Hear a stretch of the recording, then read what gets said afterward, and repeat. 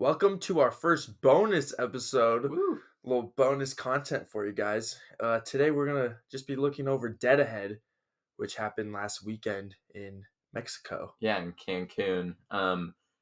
It was a Friday to Monday event, very reminiscent of what Dead Company did with Plane in the Sand. So this is pretty much just like another Plane in the Sand, but with the different lineup. Now that Dead Company sort of disbanded, hiatus, we're not entirely sure. But yeah, just a little breakdown of what we've seen and our thoughts from what's been circulating online of the Yeah, event. yeah. And a quick note: we weren't there, but we're interested in it. We follow along and everything. Yeah.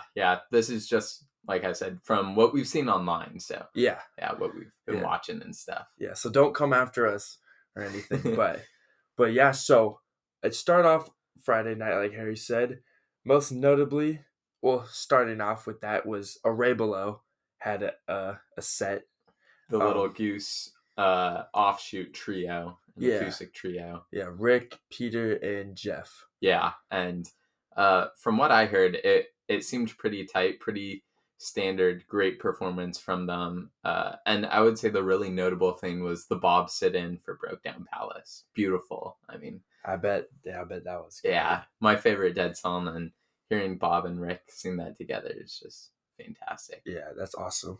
Yeah, and then after that, there was Bobby Weir and the Wolf Bros in the Wolf Pack set. Yeah, they did two sets, and so like a typical show, and both Sturgill and Derek sat in with them, and I thought that they both did a good job respectively on the songs they helmed. I thought Derek ripped on He's Gone. It was really nice.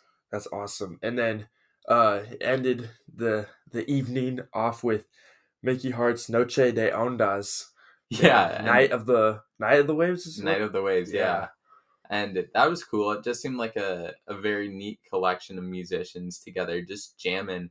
And it seemed like it was all improvised. I saw a bit with Derek Trucks, about 15-minute video, and they just seemed tight. It was pretty out there, but it was cool. Yeah, That's awesome. very enjoyable. Yeah. And then Saturday there was a O'Teal and Friends set. Yeah, and that seemed like that was the main set. There wasn't too much out there, but just a great collection of musicians, especially with Melvin Seals, Dwayne Betts. So I'm sure that was a heck of a night. Yeah. I know Melvin Seals. He played with Jerry. Yeah. He's in the Garcia band. Yeah, and then Sunday was our first Dead Ahead day with Bobby Weir, Mickey Hart, Jeff Commenti. Thank you. O'Teal and Don Was and Jay Lane. They also had Derek Trucks and Susan Tedeschi. Yes, thank you. Yes, as their special guests, and then both shows had Sturgill Simpson for the entire time, and so Sunday kind of struck me as like the honky tonk night, especially with the set list. Yeah, and I just thought, yeah, like Susan, I mean, she is such a soulful singer. She does such a good job. So I was really impressed with her, helming a lot of the vocals. Brittany Spencer sat in, and watching the Looks Like Rain that they did together, like, despite the cringy lyric, it was great. I mean, Brittany really killed it. And if you know, you know. Yeah, if you know, you know. She did a great job with Bob. And yeah, Sturgill, I think this night played to his strengths a little bit more, being more of the honky-tonk country night. And I think on the songs that he did, it was like they were pretty country songs, so his voice fit in with that. But this opens up a bigger topic of, should Sturgill Simpson be there? Ooh. And I will preface this by saying I do really like Sturgill Simpson. I think he's one of the best country artists of the past 10 years. He's really doing justice to the genre and kind of picking up that older outlaw brand of country. So I do really like him. I don't think he fits. I just don't think he fits with the Dead. I think on the songs that he does that are country songs, it works well. But I think he's almost too country. Because for me, the cool thing about the Dead doing country songs was that it didn't sound directly like country. It sounded like the Dead doing country Yeah, songs. yeah. But then when you've got Sturgill, especially on the vocals, it sounds like a country artist doing country songs. So it works, but it doesn't sound like the Dead. Musically, he just can't hold up. Like there were some moments, and I would say the one that really stood out on the first night for me, where I was like, why is this dude here, is Hey Jude, which I think it was really cool that they played Hey Jude. Susan stumbled on it a little, but overall she did well. And that would have been a cool surprise. You're there and like, oh, they're going to do the whole Hey Jude cover, Yeah. not just the coda. So that was cool. But he was doing like the whole time, I feel like his country licks were like, or all of his licks were country licks, and most of them were the same bends, just in the major pentatonic scale, where he's like just doing these country like bend and then pull and then bend down. And it was just like, what? Like, why is this the only lick you know? And just variations of that the whole time. And he was doing that just in all the wrong spots on Hey Jude, I felt. Like, especially in, I guess it doesn't really have a chorus, but the part where it isn't the verse, I guess it's kind of a chorus, but it doesn't repeat. He's doing that over on him. And if you listen, it's like he's got no awareness that it doesn't fit and it doesn't have a place. Not to mention, I don't think there's any need to crowd the stage. I think that was the failure of The Dead, which was a post-Jerry iteration that had two guitarists and at times two keyboardists, or sorry, my bad, three guitarists. So two in addition to Bob Weir, Jimmy Herring, and Warren Haynes. And nobody knew when to take lead, and I think that really played to the downfall of that group. And I never feel like there's any need to crowd that stage with too many people. And the stage felt crowded to me. And Sturgill, I think, would have been very expendable. He did well on his country songs, like I said. And Call Me the Breeze was another cool one to see on the set list. It was no Skinnerd, but it was good. But overall, it was just weird. I don't feel like the jams particularly took off that night. Derek killed it on Chiggery. The Dark Star never really went anywhere. That one, Sturgill and Derek did complement each other nicely, but it wasn't anything exceptional. But Derek killed it for his part, but I wish it was just Derek, because I think if it was just Derek, he would have stepped up to the plate more, kind of taken over more and melted some faces. Yeah. Yeah, very nicely said. And this might sound very dumb, but I thought it's funny how Sturgill did Call Me the Breeze, which, John Mayer also covered. Interesting, is he taking Mayer's spot in this new Dead, But definitely a new perspective. Yeah, there's my Dean comment. You got to throw in some Mayer in there. Great insight. Thanks.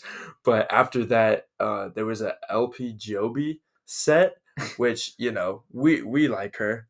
She is like a DJ, an EDM artist, and has become semi-known for remixing Dead songs, which like are two things combined. Which like I think she does a good job, and I think it's cool. She's like reimagining some of these songs.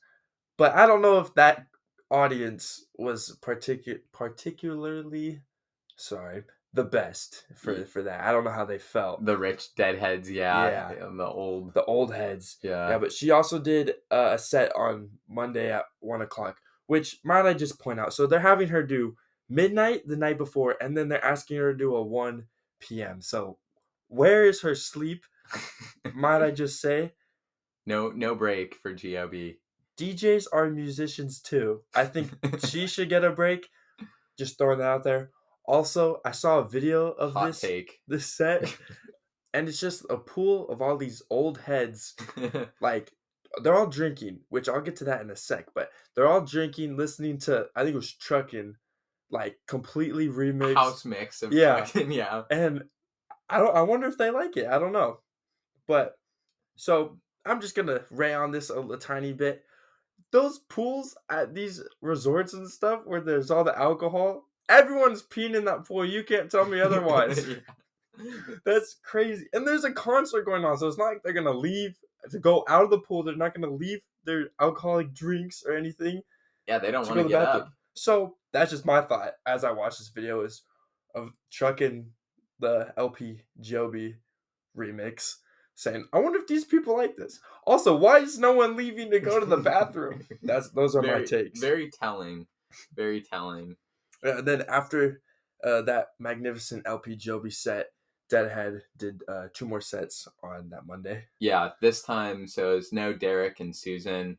It was Rick Matiratonda from Goose and Margot Price were the special guests.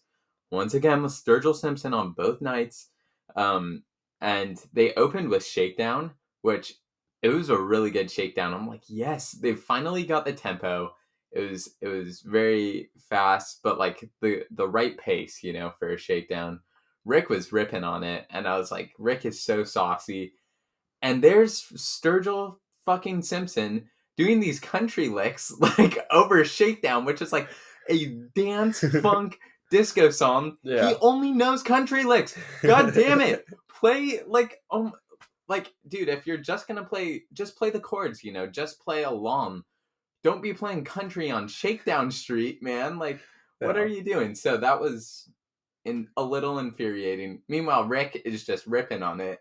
And see, Rick definitely has a leg up here because he's a seasoned pro. He's played with Phil. He's come out at Bob shows. So this feels like the natural step for him to take is like playing with a sort of dead end iteration, which was really cool. I will say again, Sturgill on the countryer songs that he sang, he did well. And what I would say too about his guitar playing is if I were to go to a Sturgill Simpson concert, I would be impressed. I'd be like, wow, he's a pretty decent guitarist. Like he was doing some cool stuff.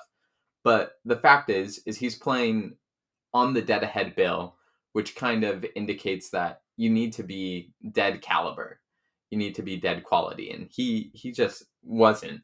But other than that, I mean, I thought that this night was better from what I heard. They played Golden Road for Simpson's fairly well, which kind of to me was like, why didn't Dead Company play this? Yeah. Like, why do you choose this lineup now, Bob, to bust this one out if you could have done it with Mayer? But O'Teal and Rick switch vocals, and I mean, honestly, highlight of the night. They ripped on that, and it was just so cool. Jeff was doing well. One thing I will say about Rick is he definitely doesn't have that like full on connection with Jeff, whereas like John, it feels like that was just instant, like. Yeah. But I'm guessing that just comes over time.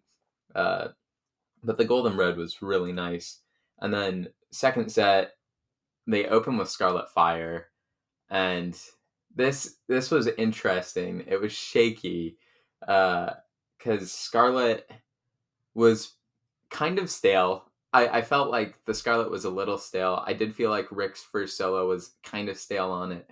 Admittedly, it sounded more like the dude from Goose soloing than like Rick really playing in the dead sphere, but he got into it, which was good later on. And he even did throw in a little bit of loose ends for all the Goose fans. He teased it, which was neat. And he did later on. He really got in the groove, which was nice. But then they go into Fire, and oh my god, like it was so clunky. Cleanest transition ever. No, do not listen to this man. He's lying to you. I It was yeah. Scarlet Fire is supposed to be like one of those built-in natural transitions, and like it was terrible. But I mean, that's kind of like it happens with the dead, But I'm just saying, for something that's supposed to be very natural and built-in, it was super clunky. Yeah. And it kills the vibe a little in the middle very rough. of the song. Then they bring out O'Teal. Well, O'Teal's playing the second set, and they bring out Don Was, who's the other bassist. I just want to say, I don't get why they needed 2 bassists, because for each set that Don Was playing, you're going, where's O'Teal? Because no hate to Don Was, he's a good bassist and a super talented guy, producer overall. But O'Teal is a world-class bassist. Like, we're talking best of the best, like one of the best to ever play the instrument, just sitting on the sideline watching Don Was play. You're not going to want that. No reason to crowd that stage with too many people. So I feel like his presence, like you leave him to play with Wolf Bros. That's cool. That's Don's space. That's his sphere of playing. But yeah, playing. They bring him out on that fire, which gives O'Teal maybe a little more room to just vocally focus on it. But O'Teal doesn't need that room. He already kills that shit with Dead and Co. And it's like he doesn't need a bassist to come out. O'Teal did do like a scat solo on fire though, Oh, yeah, which was nuts. That was like cool. He was just popping off, which is kind of like what he did on Eyes of the World oftentimes with Dead and Co. So it was cool that he kind of got another song to do that with, a different song. Really nice. I will also say that Eyes of the World was a highlight. I mean, just hearing Rick sing it, his voice fits so well. Closer to Mayer, for sure, in terms of his singing, I think, and how that fits with the Dead. And I thought it was pretty neat. They actually totally killed this. On Eyes, they transitioned into Franklin's tower, and they sort of brought back that very last part of Slipknot to go into Franklin's tower, so it was smooth. It was super smooth, except during this transition, fucking Sturgill Simpson is just playing his country bends over it in the major pentatonic scale. I'm like, dude, play the song. Do the transition with him. Don't just be playing your country bends over the chords. It was killing me. I'm like, what's Sturgill doing? But Franklin's crushed. Margot Price, she didn't really do much. She sang like complimentary vocals on a few songs, kind of taking up the Donna spot, but like a little underutilized, but she was dancing around on the stage. She looked super happy to be there. So it was a good presence. And I think another sign that I was like, wow, this would be good if they really went on tour, was The Other One. They just did a tight, smoky The Other One, as it should be. Definitely a highlight. And then they encored with Addicts of My Life, which seemed like a really interesting choice considering Dead and Company never did it. And it's a big deal. Oftentimes they don't do it too much because it's kind of like deemed as the sacred Jerry song in a way. Also something I wish Dead and Company did. And interesting that they chose that one. I mean, it's a perfect song to end on, but interesting that they chose this occasion to end on Addicts. Yeah. Yeah. But overall, I would say Monday was a better show. But yeah, I think well, I mean, I also really like Goose, but I think Rick just really fits in nicely. He does. Yeah. Like, that's the other thing, too, about Derek Trucks. Just even if you compare the two kind of lead guitarists, is that Derek he's like the equivalent of what John did, but for the Allman Brothers. Like, even more so, just bringing in that Dwayne Allman slot. And I think he's just one of the best guitarists, so he's going to kill it anyways with the Dead. But Rick, like, he earned his spot there. Yeah. I will also say, just another little bone to pick with Sturgill. He's playing on a Telecaster, and his tone is thin, so when both him and Bob are playing rhythm, it's like two thin tones, and there's no smoothness. So that hurt a little. But overall, yeah, Monday was a pretty good show, I would say. But I still think Dead and Co., if you compare those to pretty much almost any of the Plane in the Sand shows, they're going to get blown away by Dead and Company. Yeah, definitely. Especially with John Mayer. But also, it's expected. Yeah. Like that was a real band. This was just kind of a collection of musicians. Yeah, so I think they did a pretty nice job with the festival altogether, and good collection of musicians, groups. And, I wonder what the future's gonna hold, Yeah. Because they went on their final tour, they said, but we'll see. Will it be Dead Ahead this summer? Will it be Dead and Company at the Sphere? Ooh, who knows? The Sphere, huh? Who knows? That might be another bonus episode you'll see soon. Maybe. Who knows? But yeah, thank you guys for tuning into our bonus episode, and yeah. We'll see you soon.